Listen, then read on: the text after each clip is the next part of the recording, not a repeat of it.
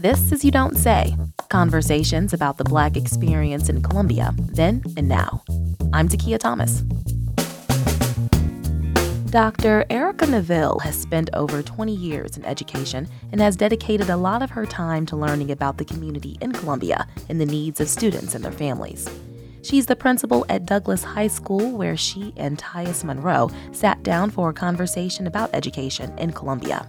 Monroe is a student in the Grow Our Own Teachers program, a mentorship and internship program offered by Columbia Public Schools to help students through their college education and hire them as teachers once they graduate.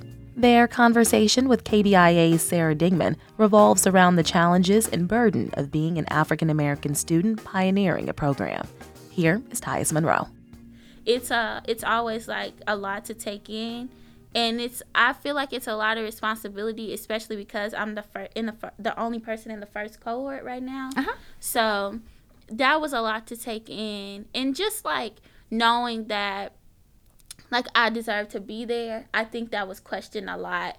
Like, and I don't think I was prepared for that, because when I first got it and when we first went to school and all these other things, everybody was so super supportive. Mm-hmm. And then when I got to school and I'm meeting like kids who are like from really small towns around Missouri, and I'm coming here and they're like, oh, we saw you at the basketball game, you got the Black scholarship. Like, you got a scholarship for being Black. Or like being in the education program where like I'm one, like, right now, I'm pretty sure in my cohort, the only, like, Black person of color in general in my cohort. And so hearing other people who are supposed to be educators or who are going to be educators, like, speak negatively about an opportunity I have, like, that was not something I was ready for either, because here, like, in the district, like, everybody is super proud and everybody is super happy. So I expected that same like kind of energy at school, and I still do not always get it. And then on top of that, being the person in class who has to be like, well, what about this group of kids? Like, or when you say this, you're not thinking about like this group of kids who are from a marginalized community. Like, I'm not expecting pushback, because in my head, like, this is like everybody should be thinking these things, especially because when I go to school in 2017. So like there was like stuff at Mizzou happening that was pretty fresh, and I'm thinking everybody's mind is like here. We all realize we have to be here. And so that was a big reality check for me. Like, sometimes you're going to be the only, and you might be the only person besides the professor who's talking about it. Sometimes you got to make your professor talk about it. So that was just like something I wasn't expecting, though, like a negative reaction to like me having the scholarship. Like, and I don't think the committee or anybody else was like, you know what I mean? I don't know if they were expecting that either. So when I told like Miss Adair, it was like, what? Like, and then she's like, well, you're gonna have to, like, these are things you're gonna, obviously she knows, she's like, these are things you're gonna have to navigate, and they're gonna be things you have to continue to navigate. Your term is cultural taxation. Yeah, cultural taxation. That's an old term. They got new terms for it now. But being the only, they expect you to be the spokesperson. And you got to start speaking up, because if not, those issues are not addressed in the class. This is You Don't Say, a series of conversations about the Black experience in Columbia. We're listening to a conversation between Columbia educators Dr. Eryca Neville and Tyus Monroe. Dr. Neville is the principal of Frederick Douglass High School. Tyus is a senior at Columbia College pursuing a degree in education. You can hear more from this series online at kbia.org. Now, back to the conversation. Can I tell you, the first iteration of the Grow Your Own program was actually the minority intern program. Yeah, I think when we started, that's what it was like. They were like, oh, it's like a revamp of the minority internship program. You want to know who was in the first class of the minority intern program? No. Why not? Who? No, I do want to know, but who? Me.